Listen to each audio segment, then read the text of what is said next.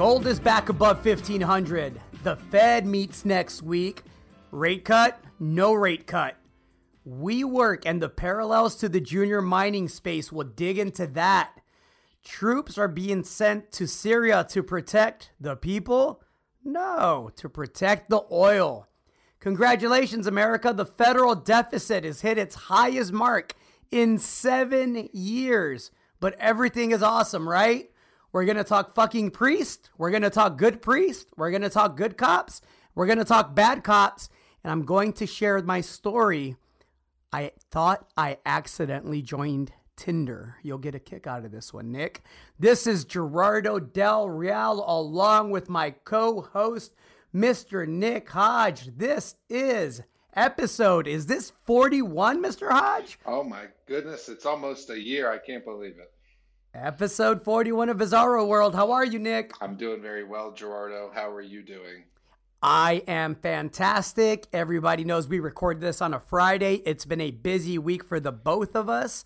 Conference season is here. You are on your way to San Francisco, and then we are on our way to New Orleans. If anyone is out there, stop by and say hello. A lot to get to, so let's get to it. Gold is back above 1,500, and despite my calls for it to continue lower, it's been pretty resilient. There's a lot going on globally, obviously. We're going to get into the global protests. We're going to get into Brexit and how the people's vote really doesn't matter anymore, apparently, which is a large reason why people are protesting around the world. But man, gold has been incredibly resilient. 1,500 looks like it's the new floor. The juniors could care less. The majors and some of the producing mid-tiers have largely been the beneficiaries of this price move, of course, because they have leverage to the price of gold as opposed to the explorers, which only have a pipe dream most times, right? So let's talk about it. Any thoughts, Nick?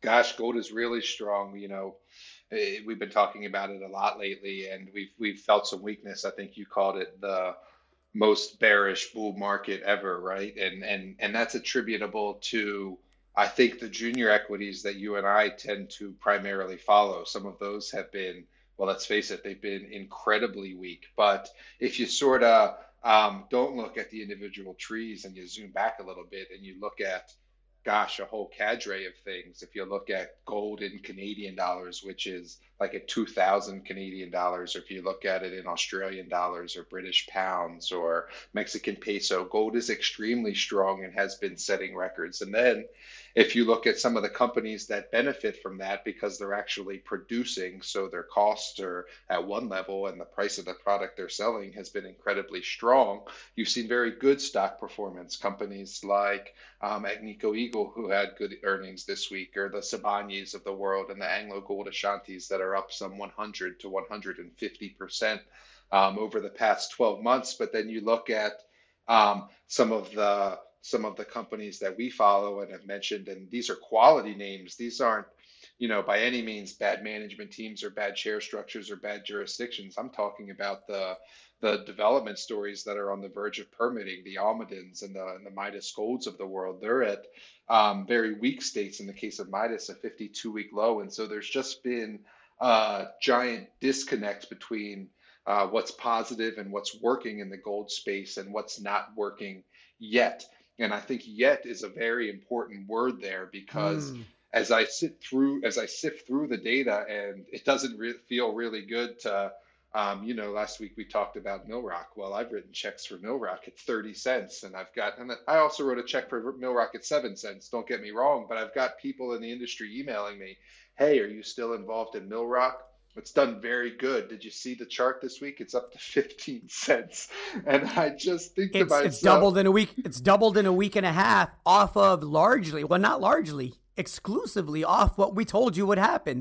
We told you this months ago. We told you this massive land package in Alaska was a district scale play that would attract the attention of somebody that would invest large sums of money to develop this, because it could become a gold mining camp, and nobody cared at 6 cents or 7 cents. You were intelligent enough to write a check. You were also smart enough to offer it to your subscribers. And they're up over 100%. That came with a full warrant. That's correct. But then you pull the chart back and you see where Midas was a year ago. Mill Rock, Sorry, right. Mill Rock, where Mill Rock was a year ago, and it doesn't feel so good that I wrote a check at 30 cents because it still needs to double to get there. And that's sort of the disconnect I'm describing. It's not that I don't think Mill Rock will get there. I think it's just a bit, well, a couple of things. It's a bit early for self-congratulations, I think.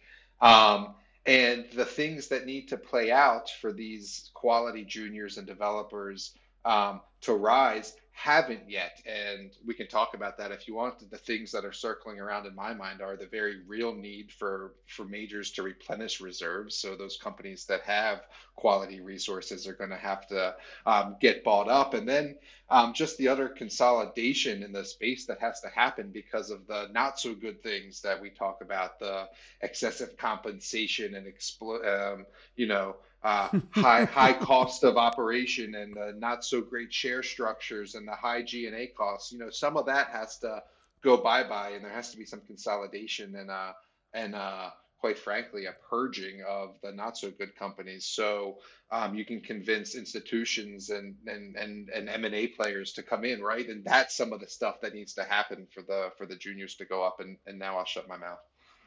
I read your most recent edition of Early Advantage this week, which is, of course, one of the premium newsletter services that you manage and direct and write and oversee.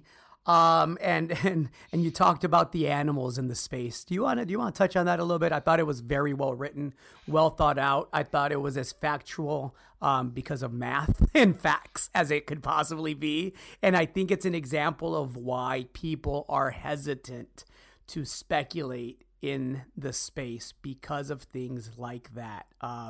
Would you like me to provide an overview? Yeah, you can provide an overview and then I can give some details. And it's funny that you think it's well thought out because, I start those at about after I have my coffee on Thursday morning and I'm done by lunch. So it's very, very much stream of conscience. I'm glad it comes across as well thought out. That's actually usually where some of the best writing is done, right? Oh, I think so too, because it's top of mind, what I'm thinking and oftentimes what I'm feeling and what I'm seeing from others in the space as well. And so, yeah, if you want to provide an overview and I can fill in the holes if you'd like. Let's do it. There's a company called Berrien Mining. I am familiar with some of the principles of that company. I am invested in other companies where the management has been involved in, and there are people in that company that we are friendly to and with.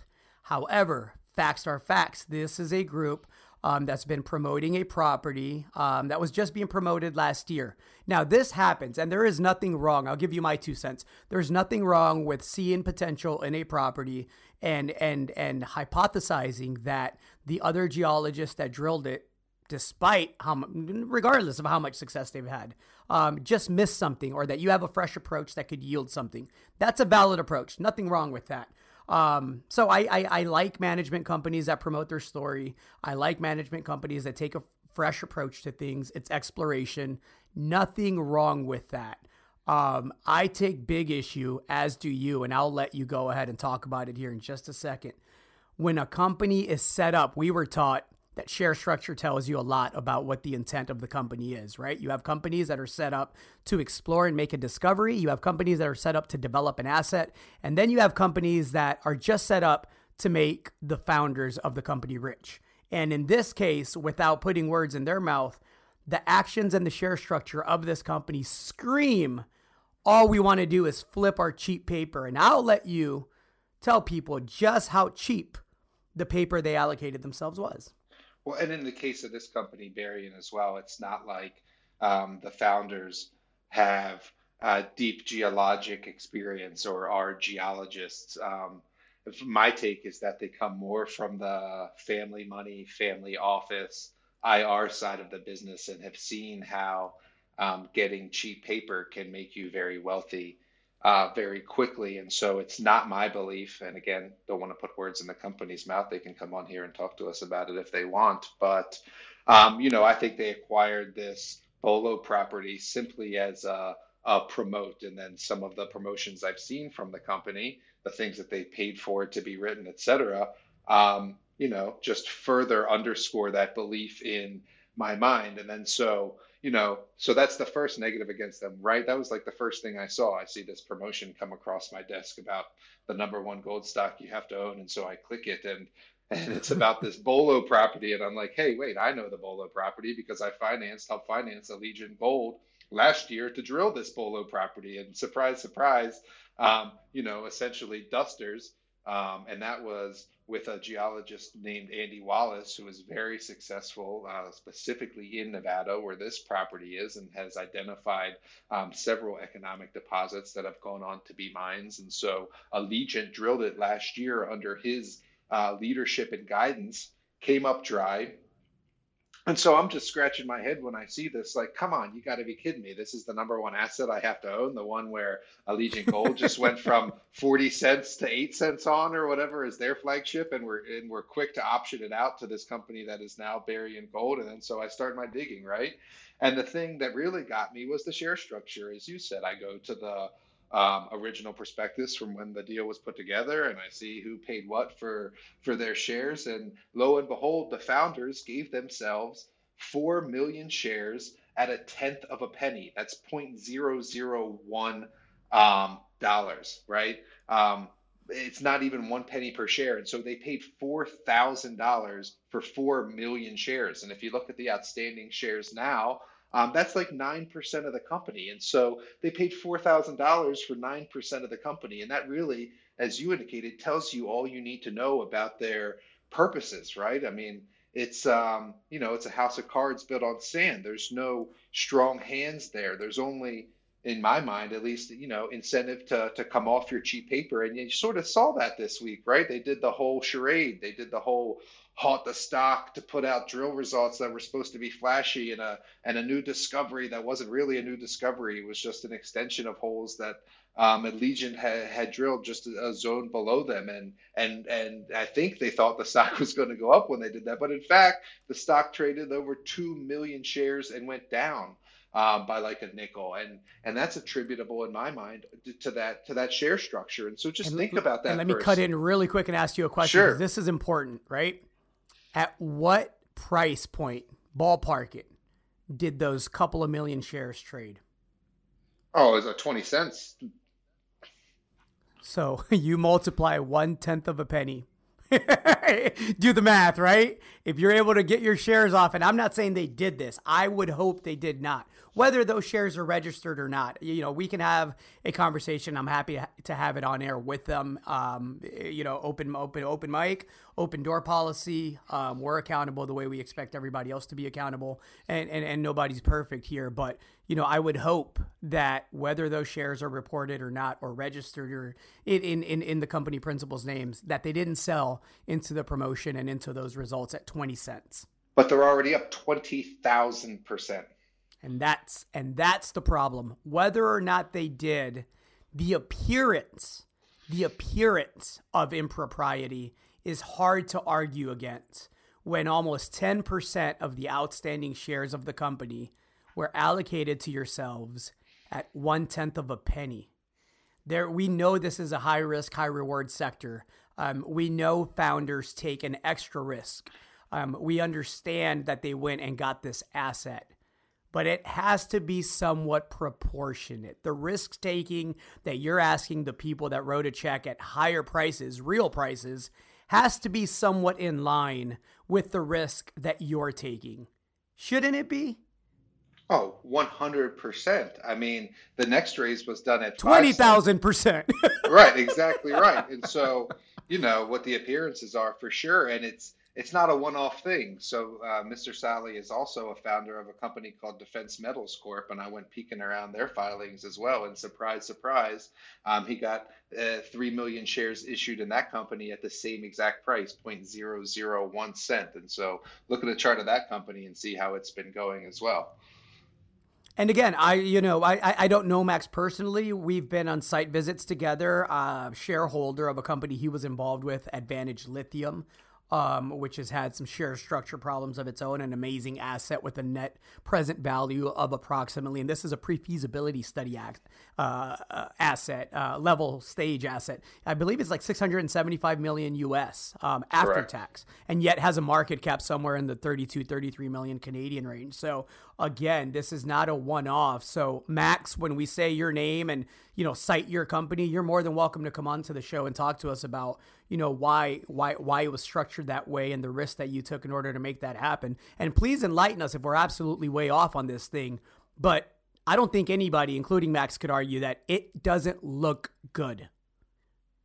It does not look good. And I'll speak to Advantage even for a second as a shareholder and someone who has supported that company as well. I was not a supporter of that company when it was put together, specifically because of the deal structure. And if you put on your hat and your time transport hat and go back 3 years, we had this lithium mania thing going on, and Advantage ended up securing the asset that you speak of, Calchari, and became a JV partner with one of the few lithium producers in the world, Ordo Cobre. And to me, that signified their ability to make deals and get things done, which was what brought me into that deal because A, the stock was running. B, there was a bunch of people trying to get that asset. I remember this very well because I had financed a couple of them. And Advantage emerged victorious. But look here now, 2.5 or 3 years later, where the stock is coming. Granted, um, the entire lithium space has been soft. The lithium carbonate price has come off. All the producers are down, the Albemarles, the SQMs, the Orocobres. But you have to think that, and an Advantage certainly has come off at 22 cents. You have to think that a bit more sound share structure going back to 2016 would have helped them, be a bit more buoyant in these tough times, which is what a good share structure helps you do, right? Because now they're scrambling to raise money. They're at the PFS stage. They're going to have to go seek project finance soon. The jurisdiction has dealt them blows with Argentinian elections this Sunday, in fact, on the 27th. And so I don't know. I'm just rambling, but if you had a bit more sound share structure from inception, you might be able to, pick your cliche, weather this storm a bit better. Is WeWork the junior mining space? Oh, that's a perfect relation. I'm glad you brought that up. So yeah, I mean, A just very smart gentleman mentioned that to me earlier. just think about it, right? You have His name is Nick Hodge. you have Adam Newman this week, right? Who just lit $10 billion of SoftBank's money on fire, and SoftBank paid him 1.7 or 1.5 billion dollars for the privilege, right? Just to go away. And I'm thinking to myself, it's this kind of largesse and it's this kind of executive compensation, and it's this, and they're going to lay off hundreds of workers, right? While the CEO gets to walk away scot free. And it's like, it's the same thing. It's just like a mining executives giving themselves 4 million shares at a tenth of a penny, and then either dumping that paper or not doing much to facilitate true growth and development of their company. And it's why people have disdain for people like Adam Newman, and it's why people have disdain for certain people in the junior mining sector. And then, if you want me to take that comparison even a step further, you have the situation in Silicon Valley where everybody wants to get out, right? The IPOs aren't doing it anymore because none of these companies are profitable. Spotify's not profitable, Uber's not profitable, Peloton's not profitable, right? And so Peloton. yeah, exactly Peloton. right. All the value gets gobbled up early by the people who finance it privately, and then who dump their shares on the retail market in the IPO. And this was proven with WeWork, with um, Goldman Sachs was like dumping their private positions while they were consulting with WeWork to go public, right? And so it's the same thing in junior mining, just on a much smaller scale, and that's what gives people a really bad taste. So let me ask you this. When we get the gold mania, and it's coming, it's absolutely coming. It might take $1,600 gold, but it's coming. Once people start seeing the triple digit pops on a consistent basis throughout the sector, large capitals large pools of capital are going to flow into the sector. Will it all be forgotten? Yes, and that's what pisses me off.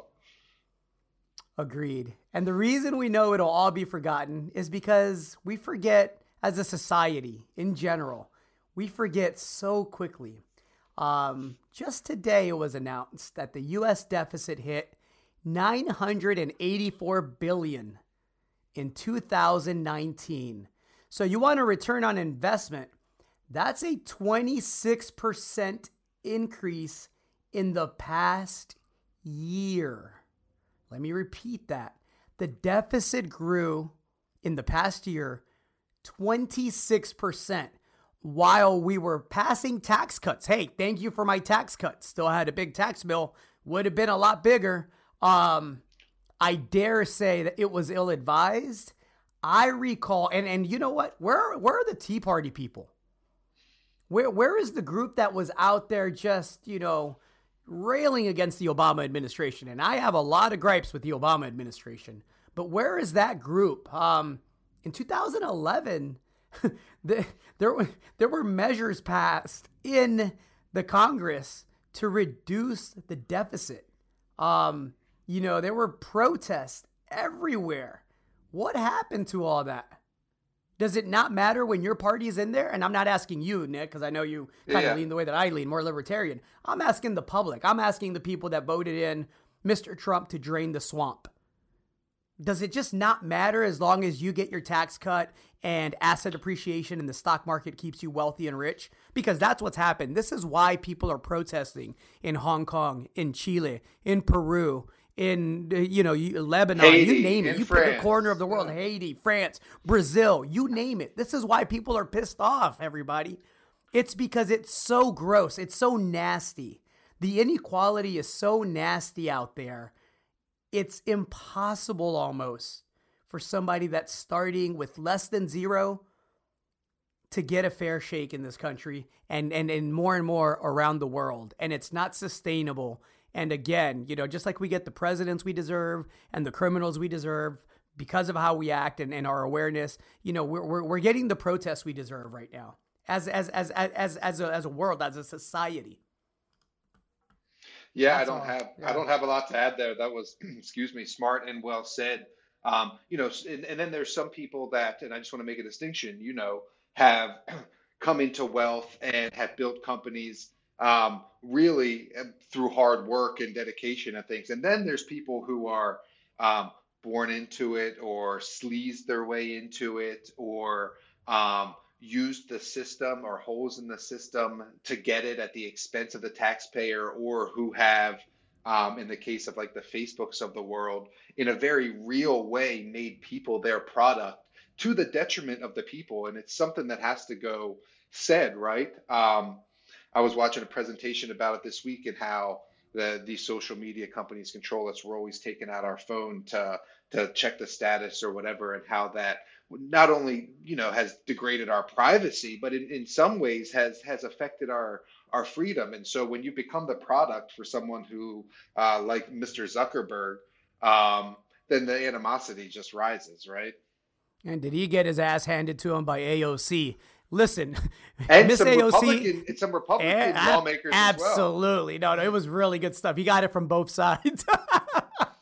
Especially it was about good the stuff. child And pornography and stuff. Yeah, for sure. Yeah, it was very well done. And for all the stuff that I disagree with Miss AOC about, I consistently hear the argument that she's dumb and not educated and, whatever. She is far from dumb, because the line of questioning consistently on multiple issues for, a freshman representative is impressive, to say the least. And, I hope some of the things that I disagree with her on, she's able to come around on, because I think that she can be an effective congressperson for us. I'll leave with one more thing about my rant about, it only matters when it's your party that is in power, right? And I wanted to fact check it before I said it because I remembered it, but it's true. In 2011, the GOP-controlled House of Representatives was so angry about spending that they pushed to pass a constitutional amendment that would require balanced budgets. Do you remember that, Nick?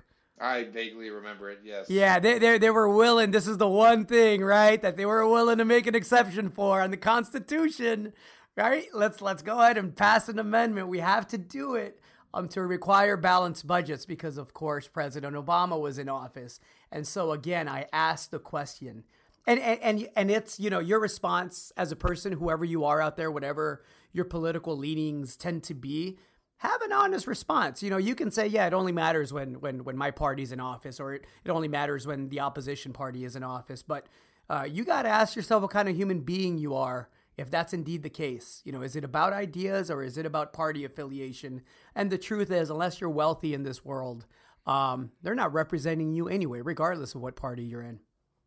And it speaks also just to the lies of politicians, right? Because, I mean, wasn't it Trump himself who said he could, take care of the deficit in 8 months or something? It was very easy to do. And so if you believe these guys, then, shame on you as well. Hey, that leads me to my next issue that I want to rant about. We're going to station some additional forces to eastern Syria to protect the people. Oh, no. It wasn't the people. It's protecting the oil fields, of course. Oh, man. Nick, I'll let you go off on this one. I'm done with it. I'm just going to read you Sturgill Simpson lyrics because I've been slipping in a few for the past couple of weeks. And so, this is Sturgill Simpson from his last album, A Sailor's Guide to Earth. And it's, the song is called, Call to Arms. And it starts off, he was in the Navy. I've done Syria, Afghanistan, Iraq, and Iran, North Korea. Tell me, where does it end? Well, the bodies keep piling up every day. How many more of them are they going to send? Well, they send their sons and daughters off to die for some oil to control the heroin.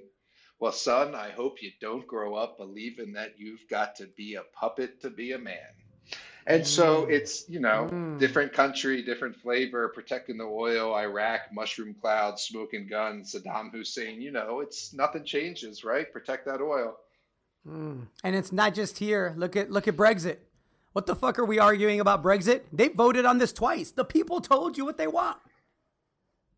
The people told you what they want. Even the EU, I think, and God, it's such a clusterfuck. It's hard to follow. But the EU this week said, fine, go. And then the UK was like, nah, we're not going to vote on it, right? Is that what happened? That's basically what happened. They're basically saying again, fuck your vote. Oh, we're going to vote again. Oh, shit, you still want to leave? Fuck your vote again. Yeah. Let's see how we can maneuver this to make it to where we get the result that we want. I watched, and I encourage everyone to watch this. It's 2.5 hours. It's long. But it's important, I think. I watched Edward Snowden on the Joe Rogan podcast, and he gets into a lot of the isms of how politicians are able to deflect criminal culpability through classifications and designations about sensitive material. And he talks about the Patriot Act and the Patriot Act 2. And he talks about both parties. He talks about Dick Cheney. He talks about Nancy Pelosi. He talks about the way that all of that was orchestrated. And he makes it a point that they're so vulgar, right? For everybody that claims to really uphold the Constitution and the party of law and order and all that shit, they're so vulgar and dismissive of the populace and the citizenry that they don't worry about breaking the law. They'll break it and then they'll just change it later to make it to where what they did was legal. And it was really, really, really insightful. It's stuff that at your core, if you pay attention to politics and societal trends and the way things are working out and the inequality around the world and, surveillance and all that, if you pay even a little bit of attention, at your core, you have a hint of it. You have the feeling, even if you can't articulate it. He did a heck of a job of articulating it because, of course, he was a CIA asset. He was one of the people that had access to every word that you've ever typed into a Google search box. It was a fascinating discussion. I'll put a link up. I encourage everybody to, take a bath, do some Epsom salt, and just listen for a little bit. Break it up into multiple days. Fascinating discussion. I've often railed against the way the media and the government work together as far as sourcing and redacting and a government official that, a redacted line, this, that's sensitive information, you can't see it. It's like, come on, man, whose government is it? And then they'll tell you it's national security. Well, national security for what? To go protect the oil? It's like the ruse is up, man. Like you said, light the fucking match. I can't wait. Agreed. Agreed. I'm going to lighten it up a little bit more because it's been so light. I thought I accidentally joined Tinder this week, Nick. Go on. So I signed up for something. I get this email back, right? And so I'm going to read it, but I'm going to redact in the spirit of redaction, since you mentioned it, the organization that I contributed to. But this is the letter that I got back. Dear Gerardo, I feel so lucky to get to be the person to thank you for your contribution and curiosity on behalf of a world of people seeking free knowledge. What shape does your curiosity take? And how does this organization fit? I was like, ooh. Letter continues. I used to try and guess what motivated you to give. What special spark exists in your mind, connecting you to a global community representing every pursuit and personal history, united by a commitment to keeping said organization going. I was like, whoa, what the fuck did I sign up for? The longer I do this work, the more I realize I can't put your curiosity in a box. At this point, I adjusted myself in my seat. I went and got some water real quick. There is no one singular experience of this organization. Curiosity is as diverse as we all are, and it looks a little different for each of us. So by then, she had me, right? It says, when you use blank organization, I hope you feel even more deeply that it belongs to you. Because without you, and without the love and support of billions of people who come back to us every day, we would be nothing. Thank you for giving blank organization shape and purpose and momentum. Thank you for fitting us into your life. With immense gratitude, Catherine. So it sounds like Wikipedia to me, but I don't understand. That's exactly what it is. It's exactly. Was it just me that read that as the best thank you for your donation letter ever? I mean, it was I thought I signed up for Tinder, Nick. I'm not going to lie. It was incredibly well written. It spoke to my curiosity. It talked about my motivation. She was curious about the special spark existing in my mind. I mean, I'm glad you got it on the first guess because I was questioning what I clicked on for. Well, clearly you can't keep your curiosity in a box. Hopefully you can keep other things inside. Nick, curiosity is as diverse as we all are. I thought it was the greatest thank you for your donation letter ever, and I thought it would lighten the mood a little bit. Let's take it back to not lightening the mood up a little bit. Let's talk about fucking priests, good priests, being like good cops.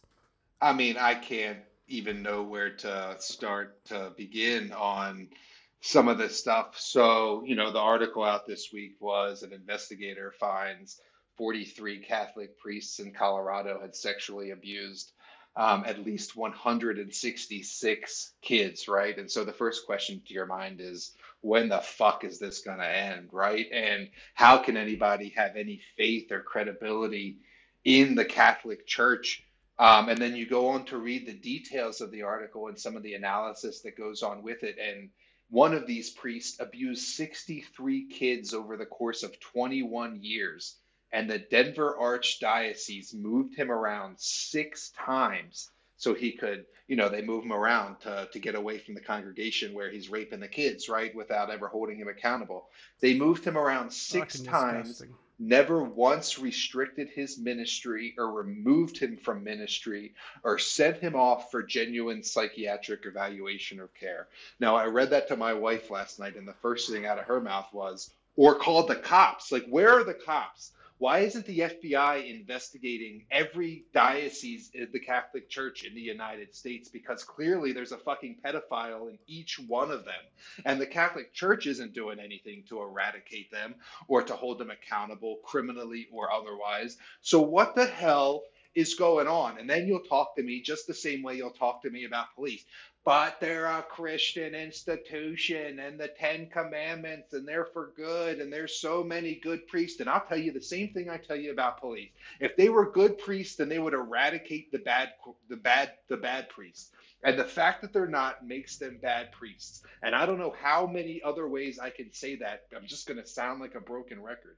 But clearly, there is something fundamentally wrong with the priesthood in the Catholic Church. And so you got to start taking away tax breaks. You got to start holding them criminally accountable because you already see that the populace is turning away from them. It's no coincidence that, Pew put out research that Christianity is fast disappearing in the United States, that people are more willing to say that they're agnostic or atheist or have no faith. And it's particularly pronounced two places in Catholics and, no surprise, in millennials, which is a bigger part of the fourth turning that you and I Hmm. always talk about. One, millennials just saying "fuck that bullshit" because it's bullshit, right? And Yep. two, having the self confidence and the awareness of the world to say that, right? Because if Pew had done this survey in the 70s or the 80s or the 90s, we didn't have that collective psyche to say to the person on the phone, I'm a fucking atheist. I'm agnostic. I don't believe in God. It wasn't something you said. But now we're the people who, you went to class for First Holy Communion and you confessed your first sins to, and you had reconciliation and the priest told you to say 10 Hail Marys and then went home and fucked the 10-year-old. It's like, fuck that guy and fuck that institution, right? How can you trust them? And so I just I don't know what else to say. I mean, um yeah, and then so I bring it down to my own life as a non-practicing Catholic, as someone who, bailed on the institution as soon as I wasn't under my parents' roof, right? Stopped going to church. Um, Guilty. Yeah. and then I Same think here. about my own kids, right? Because, you and I talked earlier, we got family, in your case, niece, in my case, daughter getting ready to go to school. And what are the best schools, man? The best schools are Catholic schools. And so you think about that and it's like, you know, a, I want to send my kid to the best school, but B, I don't know if I can support that institution. And if I do, and these are the conversations that we're having in our household right now, I'm going to have to go to the principal of the school and say, my daughter is never to be alone with a priest at any time. And I have to think to myself that I'm not the only parent that principal is going to have heard that from. You should not be. And that brings me to the other thing that I'm going to rant about. The way police officers in this country assess a threat. So there was an incident in New Mexico where a veteran police officer pushed a sixth grade girl against a brick wall and shoved her to the ground and then just starts yelling, the officer, stop resisting. There's a video, there's body cam footage of this. She wasn't resisting. She's crying and she's yelling, I'm not resisting. Get off of me. You're hurting me. And so a school official actually walks in on this and says, Officer Christensen, the officer's name is Zachary Christensen, says, Officer Christensen, she is not a threat to yourself or others at this moment. You are not going to use excessive force to get this done. The officer responds, she is a threat, and continued to press his forearm into the back of her neck. And so in the police report, the officer says that the 11-year-old girl assaulted him on the way out. And that was the reason for the response. Luckily, in this case, there was body cam footage. Luckily, in this case, Internal Affairs investigated this and found it to be false. This is a case that involves an 11-year-old girl, and you can see the body cam footage. I'll put a link up to it, that did nothing wrong other than, even by the officer's own report, taking extra milk in the lunchroom, being somewhat disruptive in the classroom a couple of days before, and talking too much. And she stood up on the bus one time as well. And this is what the officer thought was the right course of action. there has to be more accountability. There has to be more oversight. Again, I sound like you on this. I sound like a broken record. You know, we started this by saying, you know, we keep talking about how not all cops are bad and not all priests are rapists, but it's getting harder and harder to defend you fuckers. Again, my town in Mexico, I've said this a million times. I'm thankful for the fact that there is law and order in this country. It's necessary. It's important. It's critical. But we can do a better job than this because this is just absolute bullshit. It keeps happening. Every week we're talking about, you know, a person of color or low-income person, regardless of color, getting killed in their home, getting set up, getting drugs planted on them. There has to be more oversight and accountability. And we've talked about this 100 times, so I don't want to beat a dead horse. But just be vigilant and get involved on a local level, everybody. And if it happens in your community, be out there and demand accountability, because this can't continue this way. We're doing our society a disservice. We're doing our students a disservice. We're doing the good police officers that do great work a disservice. So yeah, I'll beat the horse. I'll beat the horse. Beat it. Have at it. Tag, you're it. Yeah, we talked about this thin blue line thing, and I've written a bit about it. How and we talked about it, I think, on the podcast. How just last week I had seen somebody wearing a thin blue line hat, and the thin blue line is like, it's a metaphor. It's a saying that's meant to mean, you know, all the police are united. We hold snitches get stitches. It's the police version of snitches get stitches, right? It is the police version of snitches get stitches. And then you read things, as you know, someone we work with, Mr. John Lutz, pointed out to me last week after he listened to the podcast that the New York Police Department have been putting stickers on their patrol cars of a skull with a thin blue line on it. And so if you're a public servant and, you know, police brutality and de-escalation and, quite frankly, just outright breaking the law, murdering people, as we saw in Fort Worth or, you know, the gun task force in Baltimore, you think there would be a little bit more awareness that says to you, hey, maybe we shouldn't be putting skulls with thin blue lines on our police cars, right? I mean, what message does that send? I'm gonna kill you, and no one is gonna come and help you because all my other cops got my back. Is that the message you're trying to send by putting the thin blue line skull stickers on your patrol car? Because to me, police are supposed to be friendly. And I think I've sung the song for you before, Gerardo, when I was little. We used to sing, walk up to the kind policeman, the very first one you meet, and simply say, I've lost my way. I cannot find my street. You can't go up to a car and feel secure and want to talk to that person if there's a fucking skull sticker on the car. And so you can't do that. I mean, there's got to be just more awareness. And then I'll take it even further because I read a story out of the wonderful, wonderful, upstanding Baltimore Police Department this week where they changed the policy about exploiting overtime. And miraculously, when they said you couldn't be on part-time because of a medical injury and still collect overtime, you're not allowed to do that anymore. Miraculously, nearly 24 injured cops went back on the full-time schedule. And so if you got dozens of cops that are, you know, supposed to be the epitome of law-abiding citizens and upholding of standards, et cetera, but that are essentially committing fraud with their own payroll department in a taxpayer-funded department, then, you know, I mean, that's just indicative of all the other things that they're willing to do, right? That's like the opening of the floodgate. Well, we'll cheat on our pay and we'll get extra overtime and we'll protect everybody there. And then, you know, whatever, then we'll plant BB guns on black kids or whatever it is they think is fun.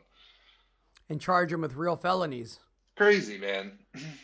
As Mr. Edward Snowden said on that Joe Rogan podcast that we'll put a link up to, you can't ask people to wake up if they're pretending to be asleep.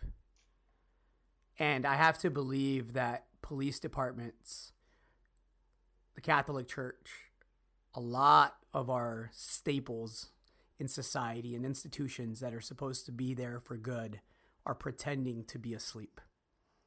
And so, Or have some leadership that is really down some rabbit hole stuff, right? Because like my wife was asking, like, why isn't the FBI investigating? Like, I mean, these are quote unquote like people high up in society, right? Bishops and archbishops of dioceses. And then I think about Peter Epstein and Bill Clinton and even Bill Gates last week, the New York Times was writing about, had associated with him multiple times after he was a known juvenile sex trafficker. And it makes me wonder, like, you know, it just makes me wonder.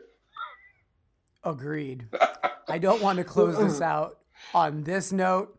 So I want to talk about the eradication of polio type 3. And by I want to talk about the eradication of polio type 3, I mean, Mr. Hodge, would you share your insights about the eradication of polio type 3? So we've already eradicated, and this is what makes it so difficult, right? Because Bill Gates himself was almost single-handedly responsible for some of this, right? We've eradicated, I digress. We've eradicated polio 2, which is very positive. Just this week, um, the doctors announced that we have now eradicated the polio virus type 3 has been eradicated worldwide. And so, you know, we like to do feel good things, and eradicating disease is a very good thing because it still kills disproportionately a lot of people around the world that don't have access to the sort of first world healthcare that we have. And so, you know, the more diseases we can eradicate and the better we understand the biology of disease, the better off we are as a species. And so it was good to see the eradication of polio virus type 3, what they call WPV3, just 4 years after polio virus type 2. And if I remember the article correctly, I believe there's only one strain left to eradicate. So go humans and go science once again. Go humans, go science, go Bill and Melinda Gates, who co-chaired that effort largely, and a great example of how you can use capitalism for good, right? Oh, absolutely. I mean, yeah, giving back. What does it say here? Have already produced it, and they pay dividends, right? Has already produced a savings of more than $27 billion in healthcare costs since 1988. Just the reduction of polio cases. So yeah, kudos to Bill Gates in that respect, and many other people have announced that they're going to give away a lot of their net worth. So good on them. I love it. Before we go, I'd love to get your take on the Fed meeting. Do we see another rate cut? And whether we get another rate cut or not, does it matter for the gold bull market that's coming? I don't think it matters. I'm not sure we get one next week because I don't think the Fed wants to seem like it's kowtowing to the president, like the NBA kowtowed to China. And so I think there's a bit of politics going on, and also the stock market is back to record highs, which may or may not have slipped past you there. And so, not that the stock market is the economy, of course it's not, but it seems that the Fed likes to keep an eye on that. And so, with earnings ongoing, I think they might want to wait until the next meeting to see how earnings shakes out, what the stock market does, and just what the climate generally looks like. I know that was probably a non-answer, but that's sort of my No. thoughts on it. That was a great answer. You don't believe the Fed will cut. I'll respectfully take the other side of that. I think you are absolutely correct in stating that, you know, the stock market, the major U.S. indices are at record highs. I think that will continue to be the case. But I do think the Fed cuts, and not because of what's going on here so much, but because of the uncertainty around the world and the fact that capital is fleeing into the U.S. at, you know, a pretty alarming rate, and it's mostly out of Europe, and it's really out of Germany, and I'm writing about that as we speak for Junior Mining Monthly, so I don't want to put too much out there, but I think there's moves that have to be made by the Fed to accommodate just the lack of growth and the recessionary and deflationary pressures out of Europe. So we'll see. I don't think we get an aggressive cut, but I do see another quarter point coming. To answer the second part of my own question, I don't believe it matters at the end. I think all the central banks are trapped. And I think, I think we're in for a raging bull market in 2020, which will even benefit some of my high risk, high reward, so far all high risk in the past couple of years, exploration stocks that I tend to gravitate towards. You don't like your debt to be higher than your GDP, Gerardo? On margin with options? With a Get credit long. card? Get long. That's it. That's it. Mr. Hodge, it's been a pleasure as always. Everybody be kind, be nice, treat each other good, disagree with somebody respectfully. Do all that. It's good for you. This is episode 41 of Bizarro World. I am Gerardo Del Real. Say bye to them, Nick. Have a good birthday next week, Gerardo. Everybody write in and say happy birthday, Gerardo. I'll see you soon in New Orleans. The big 41. Doing 40s in style. Happy to be here. We'll see how long I last. Thanks, everybody. If you're in New Orleans, come say hi. See ya.